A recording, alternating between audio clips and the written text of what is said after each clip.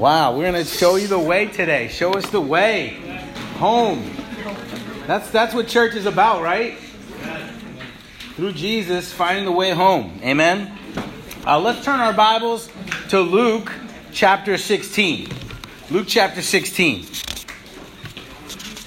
Wow, what an ambitious series we've had so far. I've personally felt pretty challenged by these topics. And last week you might have felt like sipping from a fire hose with all that I threw at you. I mean, it was a lot. I talked about basically the whole afterlife in one sermon. And I also, today we're going to kind of focus a little bit on the intermediate part of the afterlife. And you might not even think there is an intermediate part of the afterlife, so I have to do a little more explaining about that. But this is some of the most enriching sermons that I've ever prepared. I mean, I'm in my study just going, I'm crying, I'm moved like by the Holy Spirit, because this is real. This is not just, we're not just talking about stuff that's not going to happen. This is real. This is real. This is going to happen to each one of us. Every man and woman needs to think about what happens after they die. And certainly, the Bible says we don't grieve like the world grieves. There's a reason we don't grieve. Certainly we miss people, and certainly we miss the loss of them. But we don't grieve because we know we'll see them again. Many people we'll see again, and we're going to talk about that today. But we've done life, death, and beyond. We've talked about life with Ecclesiastes, death with just the slavery of death, and talked about how Satan puts us all our lives in the fear of death. We don't have to fear death because Jesus conquered death. Because Jesus said that essentially someday death will be no more. That we'll outlive death. I love that part. Don't you love that? I like talking trash sometimes in basketball. When I play basketball, I try not to do it as much, but I still talk some trash sometimes, you know, especially with Stephon Jones when he was here. He talked to me, and I'd be like, oh, you're going to get me? And I'd get him, and I go, woo, like that, and I'd score, you know. Next time he'd come down and do the same thing. But with death now, I could do the same thing. I'm going to outlive you, death. Where, oh, death, is your sting? You know, death obviously has taken a lot of people, and we are going to talk a little bit about that today. But most importantly, we're going to talk about the afterlife, and I'm going to try to stay focused. It's hard when you're talking about such an amazing thing today. Today we're going to talk about 4 different places, okay? We're talking about, obviously, paradise, which is going to be awesome. We're going to talk about Tartarus. If you guys know what that means, that's not what you put on, tartar sauce. That's not, for fried fish. That's another place. You don't want to have anything to do with that place. It's very dark. You can't even see your fish. You get what I'm saying? We're going to talk about the place that really lots of people have mistranslated in the Bible. Every time the word hell is in your Bible, you have to ask the question, is that really the word? And you're like, wait, isn't the Bible always the Word of God? Yes, but it's important for you to know the Greek a little bit. You have to know, is your Bible translation saying hell, or is it saying Hades? There's a difference. And we're going to talk about that. We're going to talk about Gehenna, or hell, and what that's about. You're like, whoa, we're talking about hell today? Yes, but I think it's definitely going to make you think differently about hell. That, that like when normal we think about hell. And then we're also going to talk about of course, Hades and the whole aspect of what that is. And even how mythology makes it a man, right? Or God, the God of Hades, right? The God of the dead. That's what they say. But essentially, it's a place, a realm of the dead. So stay with me. Amen? Stay with me. We talked about Judgment Day last week. We're going to talk about Hades, Tartarus, paradise, and hell. Pray for me. The bodily resurrection and the new heaven and new earth. I really wanted to get through these topics so I could talk about the bodily resurrection. I want it to be its own sermon. If you're going home for Thanksgiving, I'm sorry. Guys, you're going to miss an amazing sermon, but it's on the app, which will be great. You can hear it. but it's going to be an amazing sermon, such an inspiring message on the bodily resurrection. A lot of us think of us that we're going to be like these spirits in heaven. We're not going to be these spirits in heaven. We're going to have an actual spiritual, immortal body. We're going to be able to do things. We're not going to just be spirits like ghosts. Jesus wasn't a spirit. He rose from the dead as a body, and people couldn't recognize him. But yet he had the marks of the Lord, the marks of the crucifixion. And yet people didn't recognize him. And I always wonder, why they didn't recognize him? Well, because I thought they just, your brain sometimes won't compute. If someone passed away, there's no way they can rise the dead. That's certainly the case. When people saw Jesus, they were surprised. But I also think he looked a little different. He looked a little different. But they could also recognize him at the end of it. When he broke the bread, they recognized him. So we'll talk more about that next week. And then obviously the new heaven and the new earth we'll talk about finally before the play. Amen. So we're going to give you some time to digest with the play. I'm going to give you a lot of stuff. But please do not just take these messages, study them out, hear them again. It's going to be awesome. Let's start off with a prayer. Father, we thank you so much for this time, and I just pray for myself right now that I would please you with the word that's preached today. Father, these are such humbling topics, the afterlife. And they're serious, but they're also joyful, because, Lord, we know and we have confidence where we're going, Lord. Paradise. And God, that paradise is just the waiting room for the new heaven and the new earth, God. Help us open our minds so we can understand your scripture today. In Jesus' name I pray. Amen. I want to start with a dream that I had as a kid. I had a dream as a kid. I remember it was probably like my teenage years. And I was always, and probably all of us think about this. We think, what's going to happen after we die? Where are we going? Who's thought about that before? Obviously, if you're in church, you probably have thought about that. But everyone thinks about that. And I thought, if I just jump off this bridge, where would I go? Now, my mom's in the audience, so she's like a little worried, but we all think that, right? And of course I was like, I'm not going to do that, but you think about that. You think about just like, what would happen, right? And you're a kid, and then I've been thinking about it ever since, amen? And we all think about it. It's important to think about it. There's a reason we think about it, because God put it on our hearts to think about it. The eternity set on our hearts, amen? And so I had this dream, and someone told me that when you're falling, right, if you hit the ground, these are my friends, right, you'll die in your sleep, And so I was like, oh, man. So I always woke up, right before I hit, right? But this time, I don't know what was going on, but you know how you're dreaming?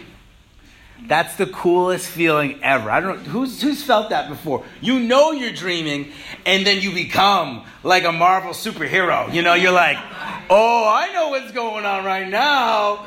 And then you stop things like the Matrix. You're just like all powerful. So this is what I felt as I was falling to the ground, and I'm falling, and I'm like, I'm going to hit the ground. I want to see what happens. And that's probably obviously foolish. I've never necessarily had suicidal ideations in my life, but I was falling, and I just was like, I'm going to hit the ground, see what happens. And all of a sudden, I went through the ground, and I was going down, down, down, down, down, down, down, and I was like, oh man, this is cool. And I'm going down, and all of a sudden, I see all these colors that I've never seen before. I heard things I never heard before, and I was falling down, down, down, down. And at the point, I'm like, this isn't good. How far am I going to fall down? And then I heard this voice say, Glenn. And I woke up. And there was no one there. And it was like one of those voices that I felt like it was God speaking to me. Like, humble out, Glenn. Glenn, like that kind of like stern reminder. Like, you're just a man. Don't be prideful. I know it's kind of funny, but this is how I felt. I woke up and I was like, that's the craziest dream I've ever had in my life. I saw things I can't even express to you what I saw. I saw colors. I saw things that I never have ever seen in my life. And you might go, oh, that's silly. And probably is very silly. But we all have had experiences like that, right? Where near-death experiences or just times when you felt this, and there's books written on it and there's movies written about it. But it's important that we have, experiences like this must drive us to the Bible in Jesus Christ. I think a lot of us, we go about the afterlife with our feelings. And that's not what you don't want to base your afterlife experience on feelings. Amen? Like, I feel like God would never do this. That's not the way you want to think, right? You want to know for sure. And the only way you can really know for sure, in my opinion, is by looking at the Bible. Because Jesus was the one who was actually the one who descended down to Hades. And he ascended up to heaven. He's the only person that we can trust with this information. Amen? And so that's why we're going to listen to him today. Jesus is the only one who rose from the dead, who conquered the death. Just because I had this dream doesn't mean anything. It certainly is a powerful dream to me, but it doesn't mean anything. Jesus is the only one who experienced, death and then rose again. Jesus believed in Noah's Ark, Adam and Eve, Sodom and Gomorrah. He believed in these things. He believed in the story of Jonah. And you go, oh, that's just a fairy tale. No way that could happen. Really? If we do our research, we start seeing that these things could actually happen. That whales have actually swallowed people whole. And they have lived. We see all these things and we go, oh, wait a second, really? And then Sodom and Gomorrah, you go back to that place and there's actually sulfur. An extreme amount of sulfur, more than any other place in that area. And you go, really? That's Sodom and Gomorrah.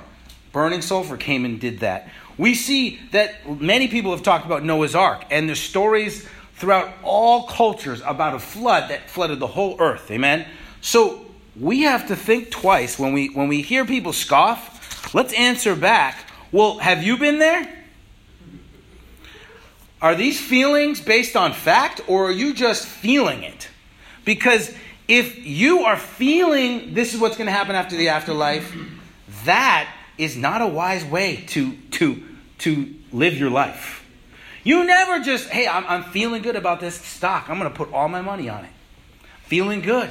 No, you do your research, right? You do your research on this company. You don't just throw your money down on one stock and say, let's play. Some people do that.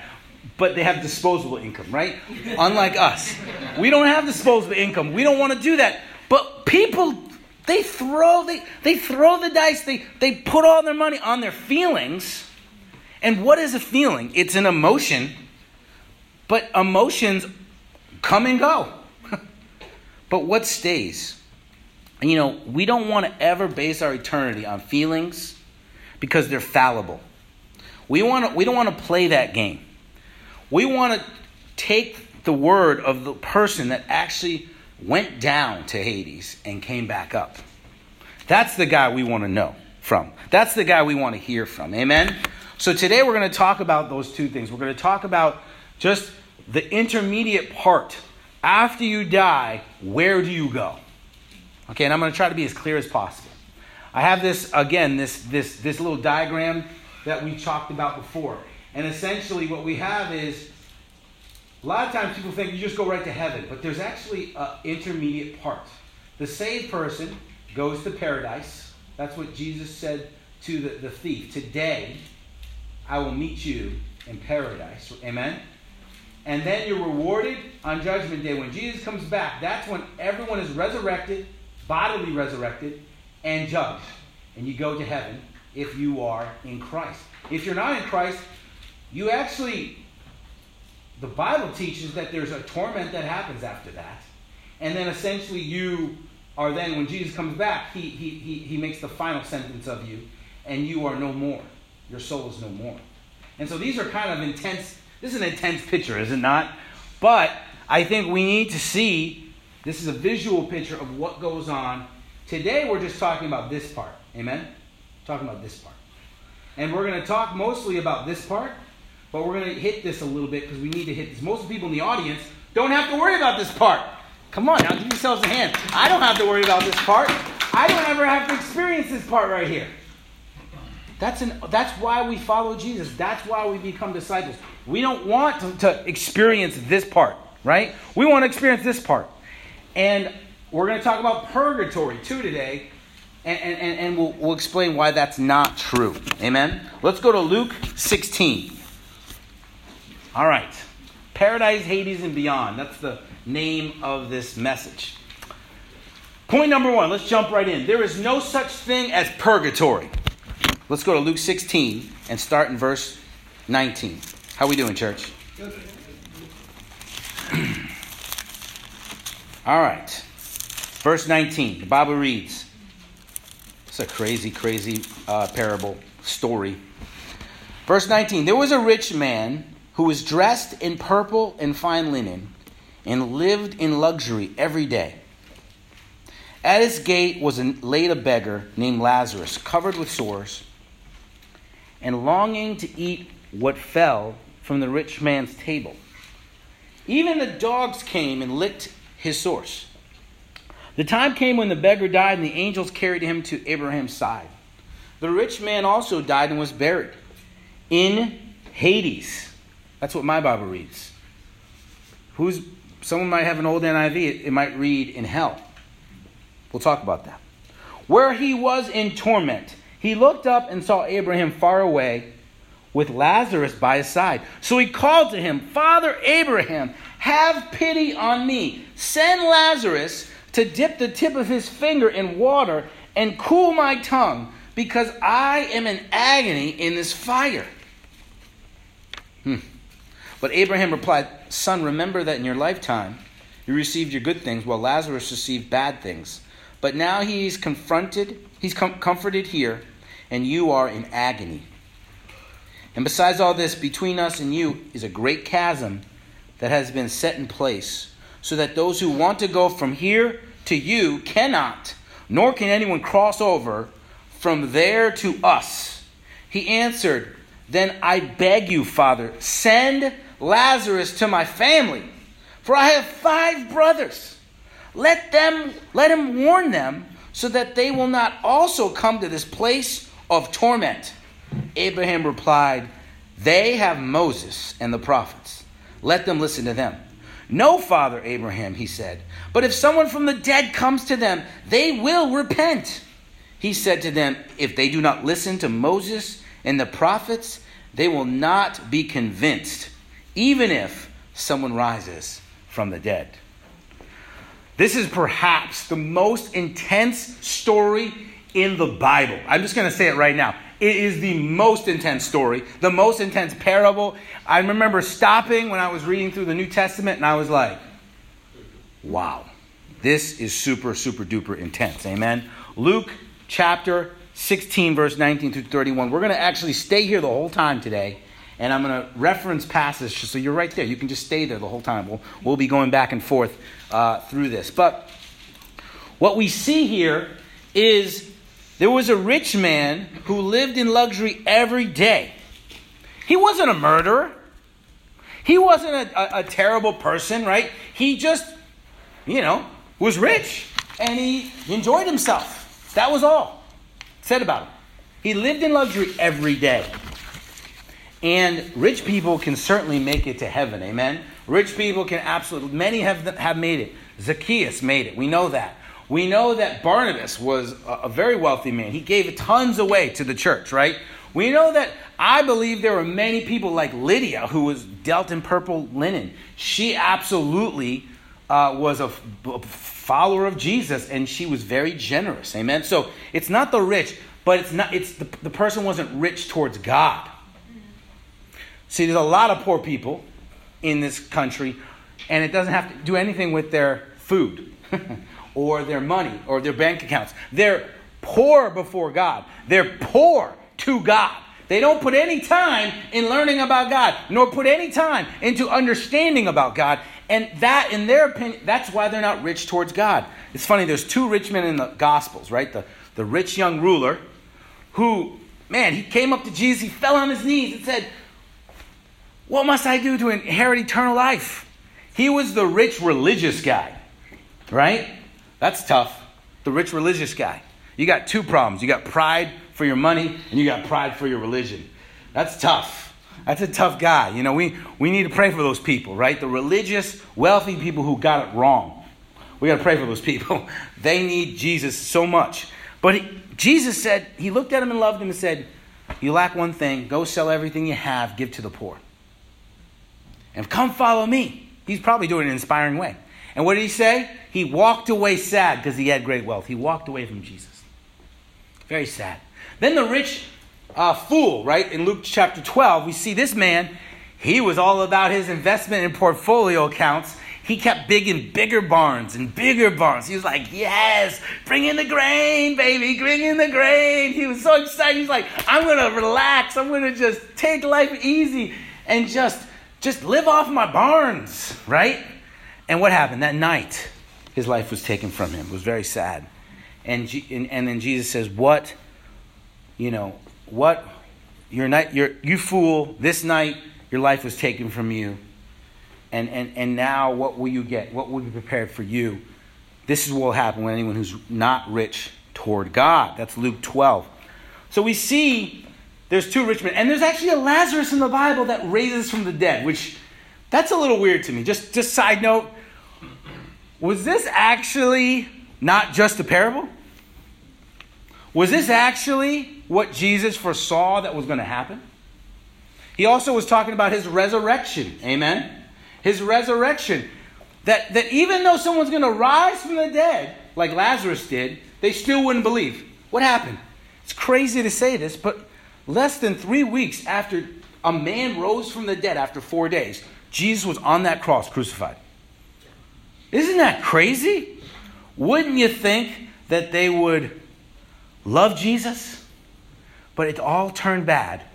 And the Pharisees, instead of falling in love with Jesus and saying, we need to follow you, Jesus, you are the Messiah, they tried to kill Lazarus because he was spreading the word so much.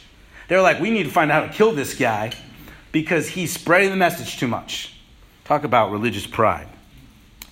But here we go. We're going to jump in. Lazarus was a poor man, and even the dogs licked his sores. Wow. The time came, verse 22, when the beggar died, and the angels carried him to Abraham's side. See, where is paradise, church? I certainly don't know. There's not a GPS location. But what did Paul say in 2 Corinthians 12? He said, I was caught up, whether by body or not body, and I went to the third heaven. Interesting. A third heaven. Paradise, we're going to talk about later, means enclosed garden. Almost like the most amazing greenhouse you've ever seen in your life. But it's beautiful and it's wonderful. It's enclosed into another dimension that cannot be crossed over. Okay? Interesting. So that's why it was so hard. I mean, the angels carried him away, right? Which when you die, your physical body dies, but God takes your spirit, okay, which is going to turn into a resurrected body someday, and takes you to be on Abraham's bosom or his side, which the Old Testament and New Testament people really believe that was paradise as well. Abraham's bosom and paradise were the same thing. Paradise means pleasure garden. It means enclosed pleasure garden. That's pretty awesome. It really is how we get back to Eden, church. It's amazing. We're going back to Eden. There's a song called Communion by Maverick City Music, and it's an amazing song, and it says, take me back to the garden. Take me back to the place where I came from. It's a beautiful song. I hope we can sing it someday. But that's what we're all trying to do, get back to Eden, amen? And guess what? You're going back the minute you die. What did Jesus say to the rich, to the thief? He said, today you'll be with me in paradise. Today. So the minute you take your last breath, you're going. The angels are taking you on the best Uber ride you ever had in your life, and you are going to paradise. How awesome is that? Now, what about the rich man? Well, it says the rich man also died, verse 22, and was buried in Hades, where he was in torment. He looked up and saw Abraham far away with Lazarus by his side. So he looked up. Now, I don't know about you, church, but I don't feel like I read the Bible sometimes. what I mean by that is like, I'm looking at it right now, and I'm learning all this, and I'm like, wait a second. He said he looked up. He said he looked up. How did I miss that? I've been reading the Bible for 20 stinking years, and I don't read the Bible. And that's a side note. Don't ever think you really read the Bible. There's so much there to find, guys. The Bible is amazing. And once you understand that, once you get excited about your Bible study, that's how you get zealous for God. This is making me zealous. He's looking up. So where is paradise? It's definitely above the realm of the dead. It's up. I used to think like there was a good part down in the lower regions of the earth, and there was a bad part, right? And then they were kind of separated by this big fire. That, you know how you think about things ahead of time with this preconceived notions? But then Paul says the third heaven. We are going to be so removed from torment. Amen? This person died. The angels didn't carry him anywhere. He just went to Hades, the realm of the dead, where he was in torment. He looked up, and all he wanted, you'd think he'd say, get me out of here, please. I'll repent. I'll do anything. He didn't say that. He knew he was supposed to be there. He understood. I'm getting what I deserve. But he just wanted mercy. He just wanted mercy. And the one thing he wanted was a drop of water to be put on his tongue. That's crazy. I would like you to do that one day. Come over to someone's house after a basketball game and go, would you mind? I'm really thirsty. Could you take a drop of water on your finger and just put it right there? I mean, that's intense. Who says that? No one says that. I mean, I come in, I'm drinking 3-4 cups of water. You know what I mean? I'm like, it's like coming down my, you know what I mean? I am drinking that thing. I'm not trying to get a drop of water. That's not going to help me. But this is what he wanted. There's no such thing as purgatory. This is actually a picture from Dante's Inferno, his Divine Comedy, which I love. He calls it a Divine Comedy. Dante Alighieri was a famous, obviously he was someone who had some issues with the popes and the priests of the Catholic day. And he wrote this as a reaction to them. It's a beautiful story. But in it, he talks about the different levels of purgatory. And this is crazy. This is where the popes hang out. So you can see how he was feeling at the time when he wrote this.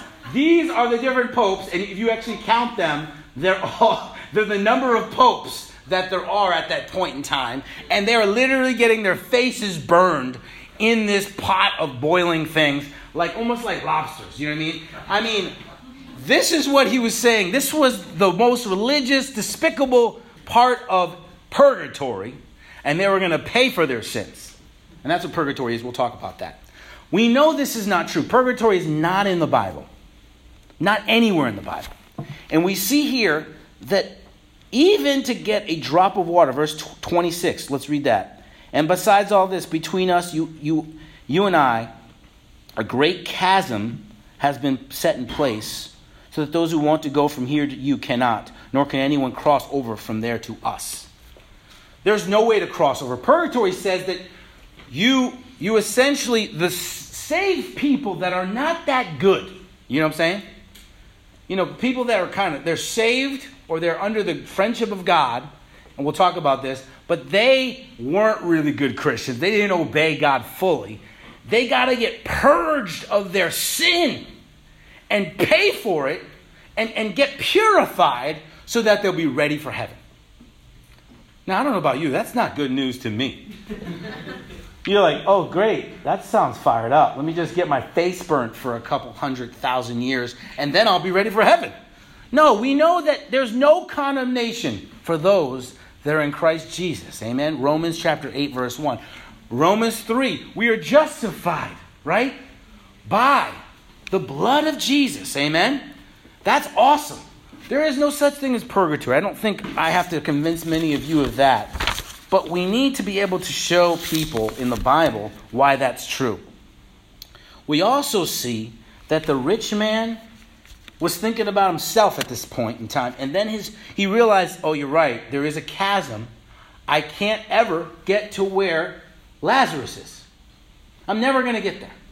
So his last request was that, please tell my brothers to repent so that I don't come here. They don't come here like this. He knew they were just like him. He knew that they were going to become what he became.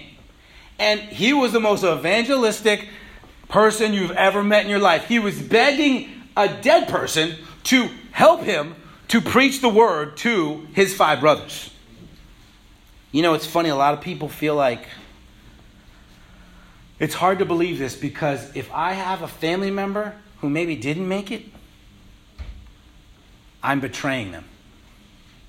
I'm betraying them if I believe this.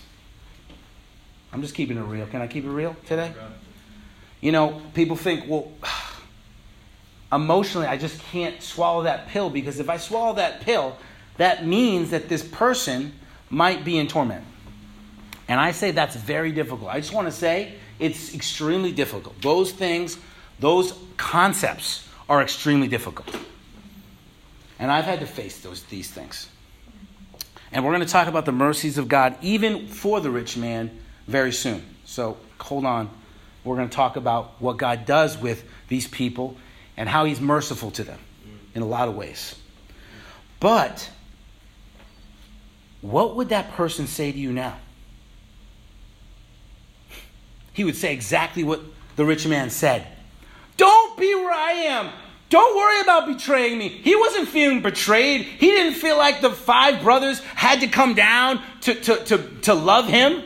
He wanted them to be nothing a part of this. He wanted no part of this. And so he was like, tell them to repent so they don't come down and be where I am right now. Church, if all the people who ever have been in this place of Hades, of torment, what would they say to you right now? They would say, repent. Be serious about God. Be serious about him because you don't have to be where I am.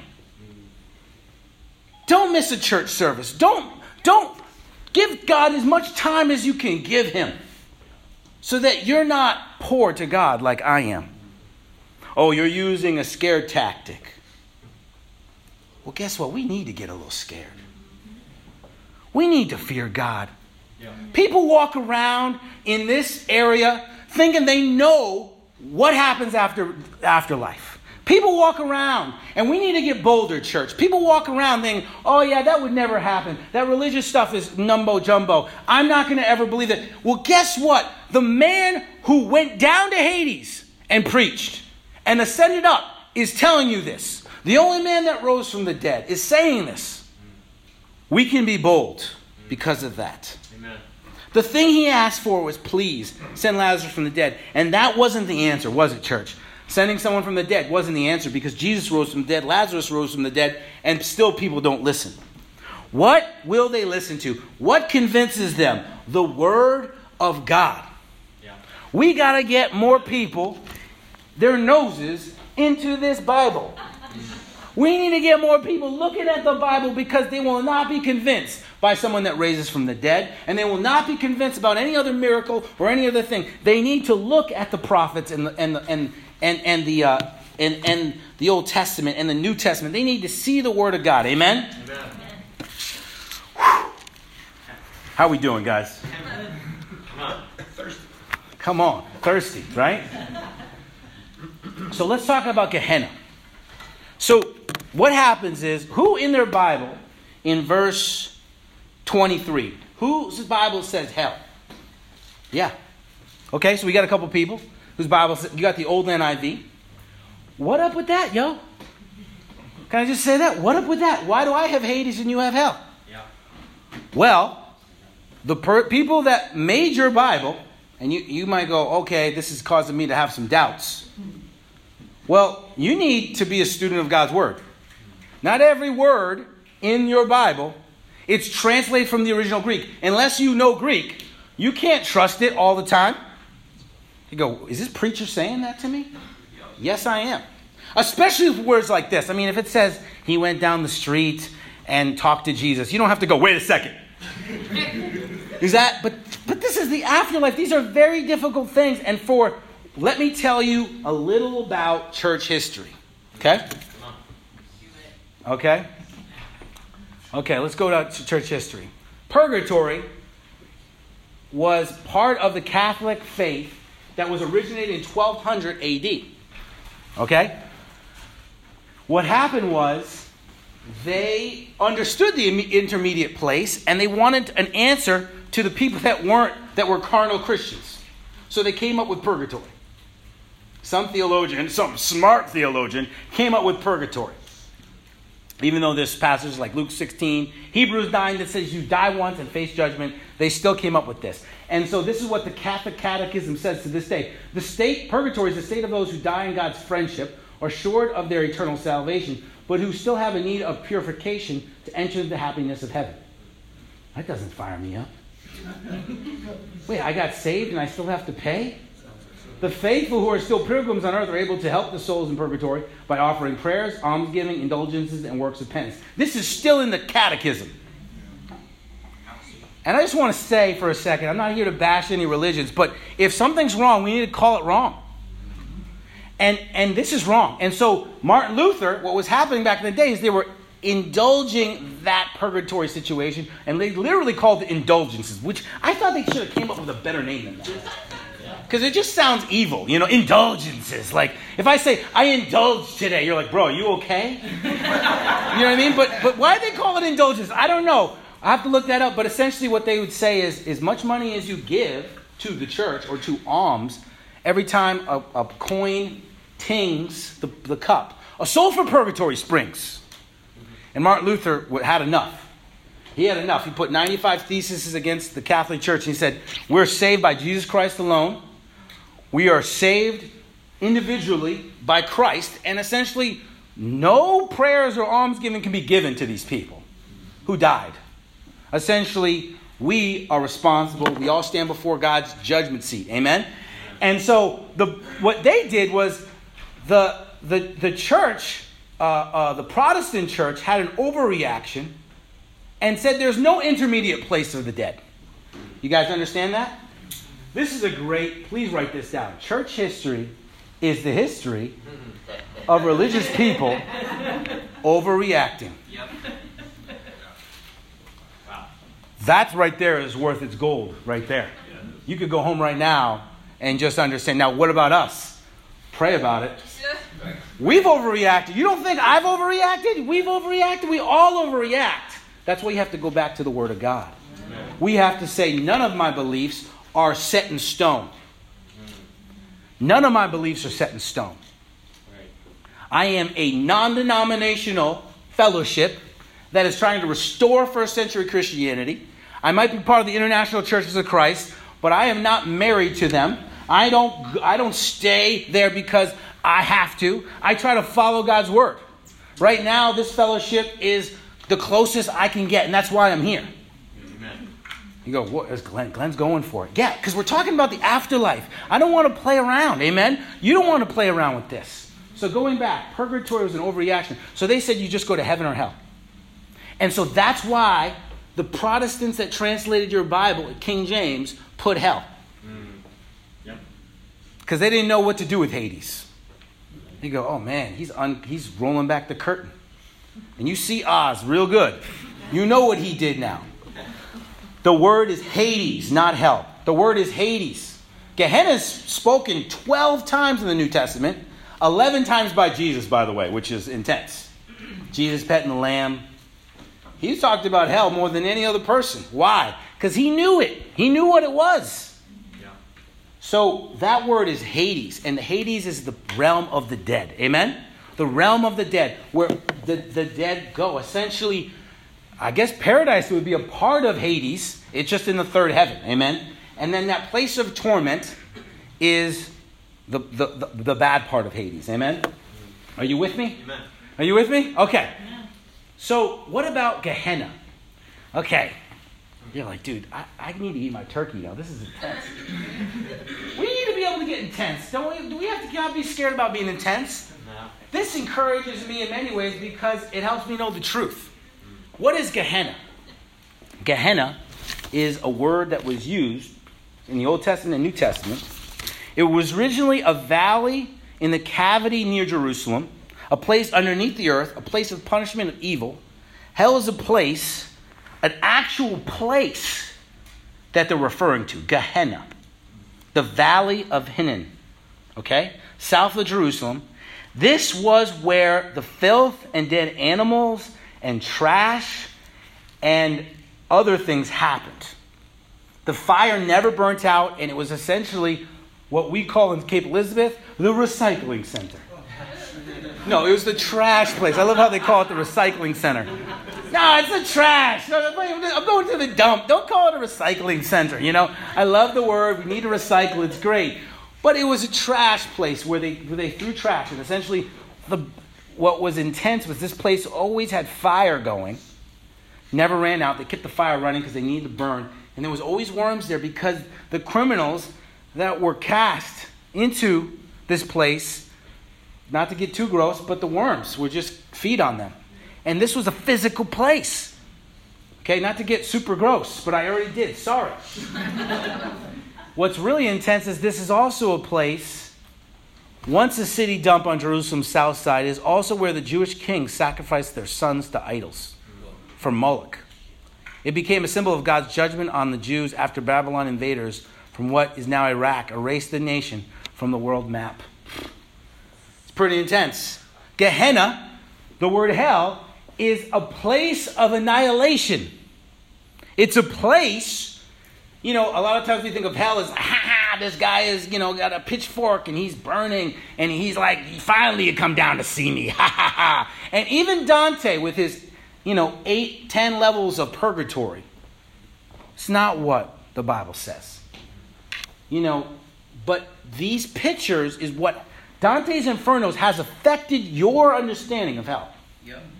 You got to just realize that. It's an amazing work. It's an incredible thing. The dude is dead wrong, though. He was right about one thing, though. There will be different beating and blows given to people. There will be different levels of punishment in that place of torment. Hitler will receive more punishment than someone like the rich man who was just running around in his, sweet pimp horse chariot. You know what I mean? I don't know what he had, but he was probably rolling deep, Okay, that guy is not as in trouble as the other people. The Bible says in Luke, write this passage down. Luke 12, verse 47 through 48 speaks about those that know God's will and yet don't do it are beaten with more blows than the one that didn't know and was beaten with less blows. So God holds us, even the lost, accountable, and even the saved accountable. That's why it's worse if we fall away, church. When you get baptized, you kind of take a risk that I'm going to make it. And if I don't make it, I'm going to be beaten with more blows. Not to get too intense, not to get all freaky. That's why I'm not falling away. I'm never falling away. It might be a common thing in this world to walk away from God, but I'm not falling away. I don't care if everything gets stripped from me. I don't want to miss the face of God. Amen? Amen. But this is what Gehenna is. And so now we understand what Gehenna is, but then we have this understanding. We need to rethink hell. Repent or perish, right? Luke 13:5. Perish. It actually means to pass away and come to nothing. That's what the actual word means. In Greek, perish means to just cease to exist. Amen? Matthew 7 says that those who are in the narrow road lead to life, right? Those on the broad road lead to destruction. Destruction is not punishment forever and ever and ever and ever. John 3:16 says, Jesus came to the earth, God so loved the world that no one should perish but have eternal life.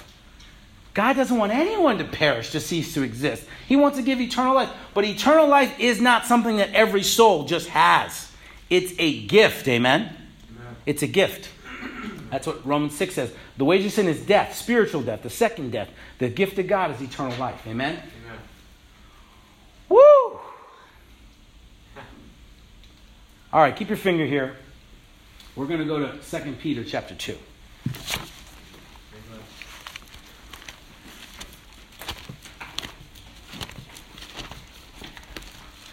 Second Peter chapter 2.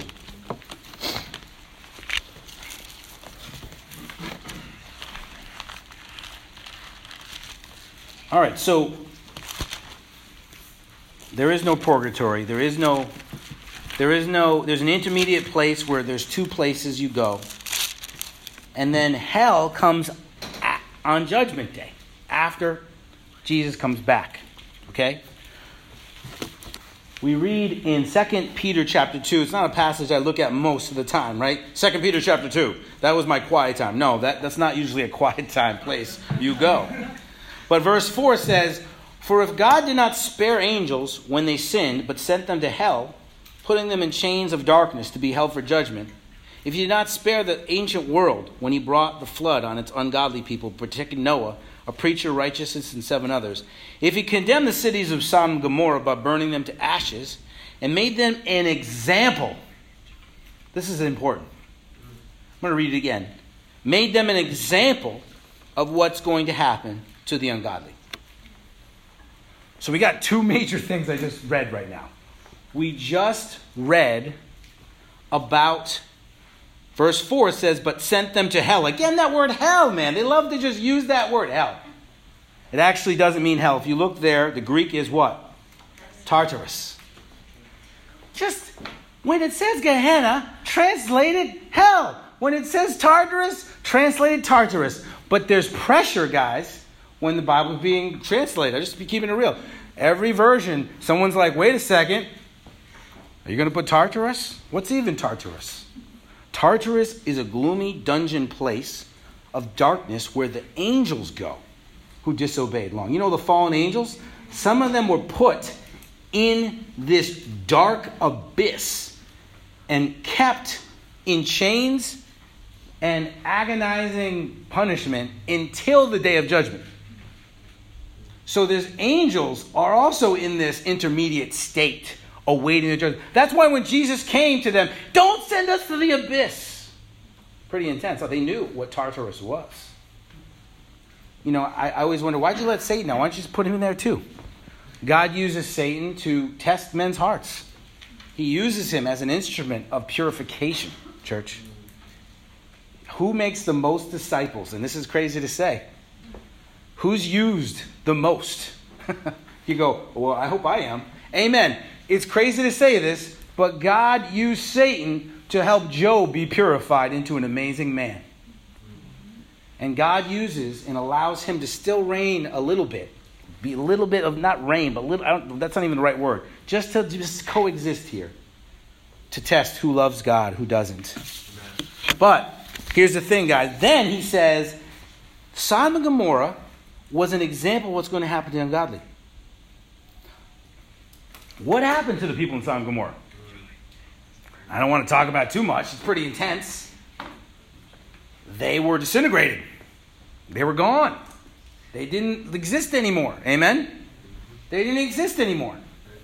And you go, oh, that was just a made-up story.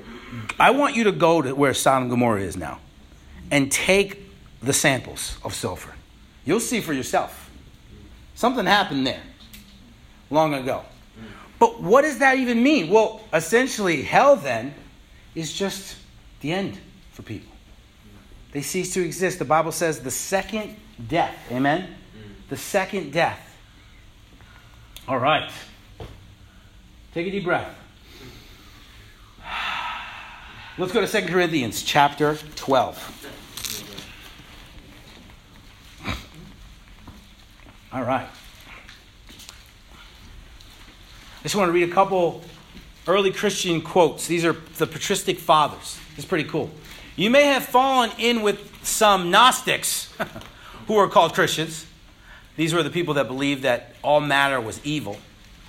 However, they do not admit this intermediate state. This is Justin Martyr, 160 AD. They venture to blaspheme the God of Abraham. They say there's no resurrection of the dead. Rather, they say that when you die, their souls are taken to heaven. Do not imagine that they are Christians. Uh-oh. I used to believe that. You used to believe that, right? We all used to believe that. Wait. What? There's no intermediate. What? Oh, that's what he says there. Justin Martyr says if someone believes their spirits are going right to heaven, there's no bodily resurrection, do not imagine that they are Christians. Well, that's pretty judgmental, Justin Martyr. Well, when you get martyred, you can be judgmental. Amen? All right. So the rich man, this is, you don't know about this guy, 230 AD. He spoke. He said, the rich man was in torment and the poor man was comforted in the bosom of Abraham. The one was to be punished in Hades and the other was to be comforted in Abraham's bosom. Yet they are both spoken of as before the second coming of the Savior and before the end of the world. Therefore, their condition is before the resurrection. Interesting. Very interesting here. This is what he says. If you met an apostle, early Christian, and told them you thought you were going to die and went straight to heaven, you would be taken as a heretic. Oh, man, what? I got to stop believing that. Okay. Paradise. Paradise. Okay. Paradise. 2 Corinthians chapter 12.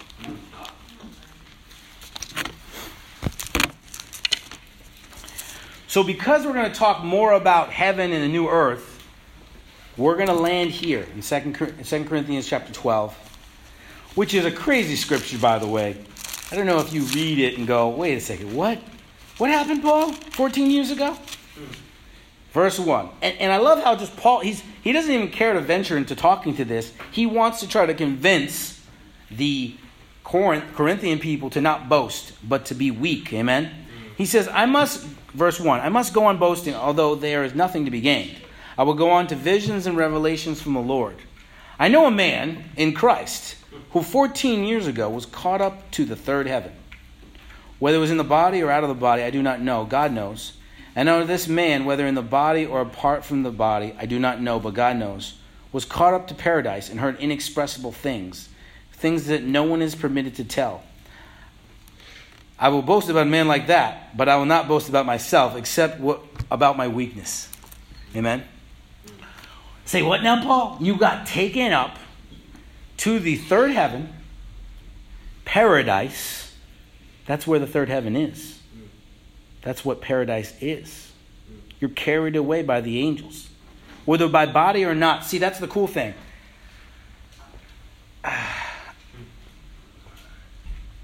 I hate to use a Fortnite example.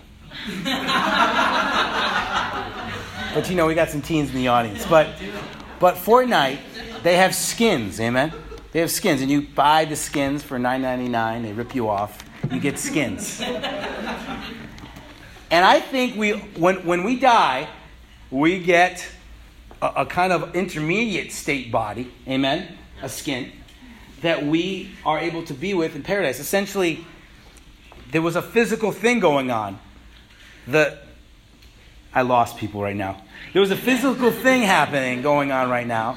And essentially, the rich man thought he could actually touch, right? He could touch the other person. Everyone was conscious. And he wanted Lazarus to take and touch his tongue. So there was physical things happening here. There's a physical skin happening going on. And then when we're resurrected, maybe it's like the pre-resurrected state, and then boom, the fully immortal resurrected state. Because if everyone was immortal in Hades, then no one would be destroyed in Gehenna, right? We realize that. But there's an intermediate body that we take. Was it spirit? He says, I don't know. Was it body or was it not body? Which is kind of cool. You're like, wait a second. You actually thought you were in a body? Yeah, I thought I was in a body. Huh. I don't know. But God knows. I love how he says that.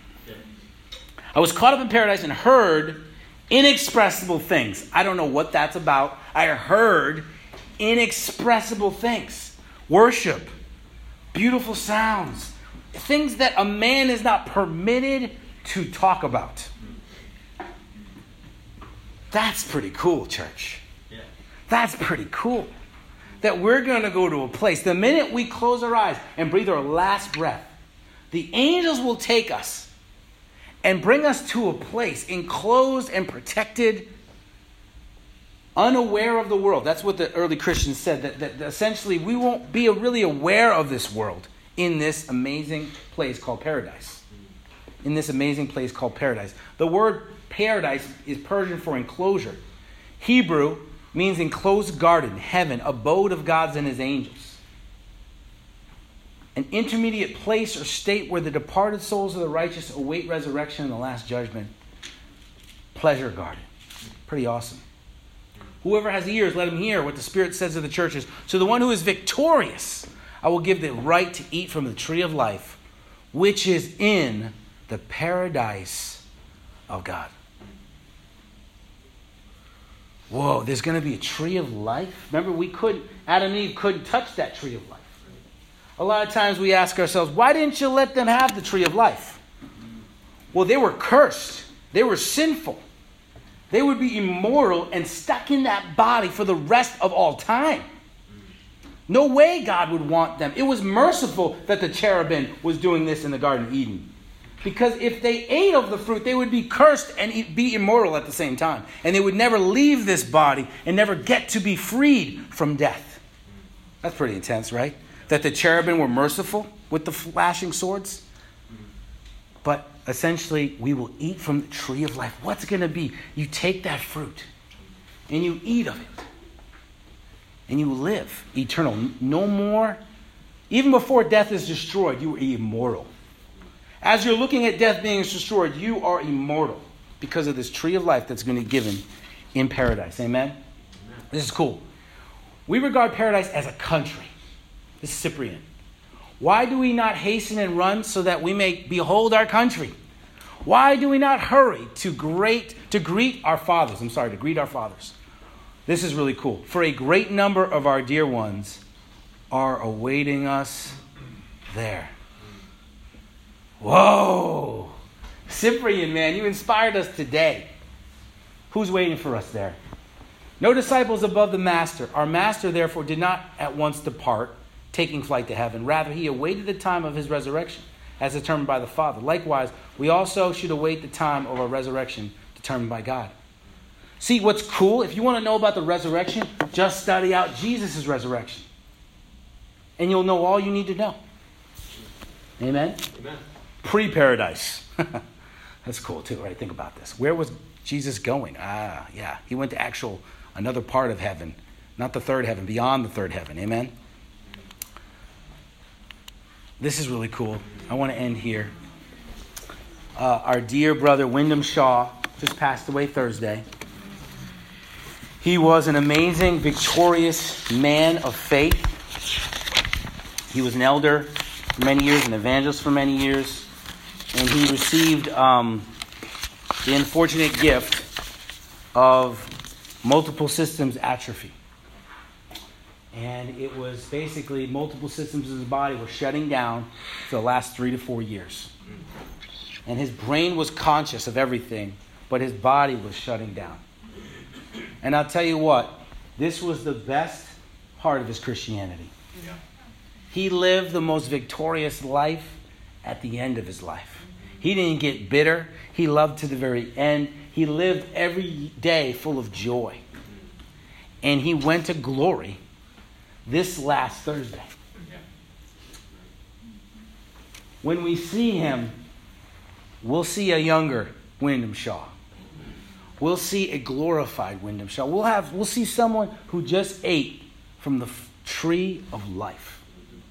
It's pretty amazing. Then we have Sharon, who had frontal temporal dementia. She was the very opposite of Wyndham. Her consciousness kind of ended, and her body was still living. So the very opposite person, but she lived to the end, a disciple. I said she was in the waiting room before she was in the waiting room. But she lived a joyful life too. It's amazing. Both these people in their suffering were joyful.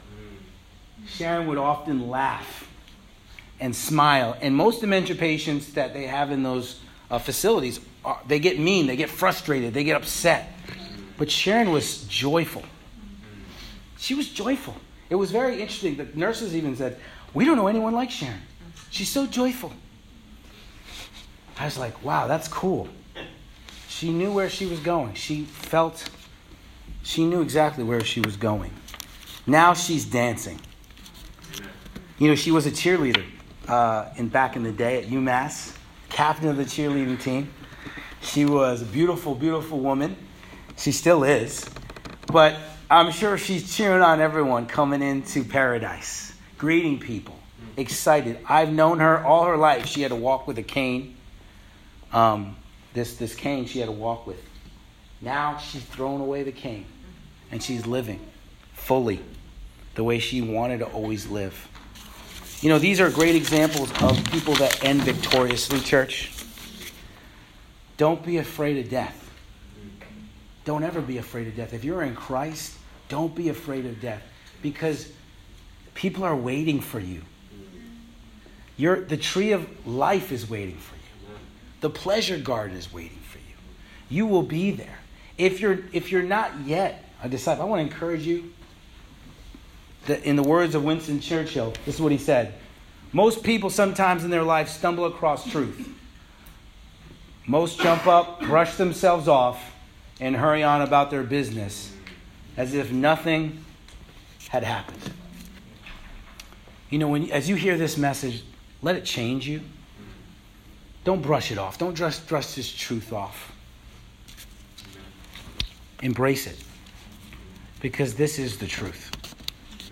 How do I know it's the truth? Because Jesus Christ is the greatest witness of this truth. And I'll take his word over anyone else. Amen.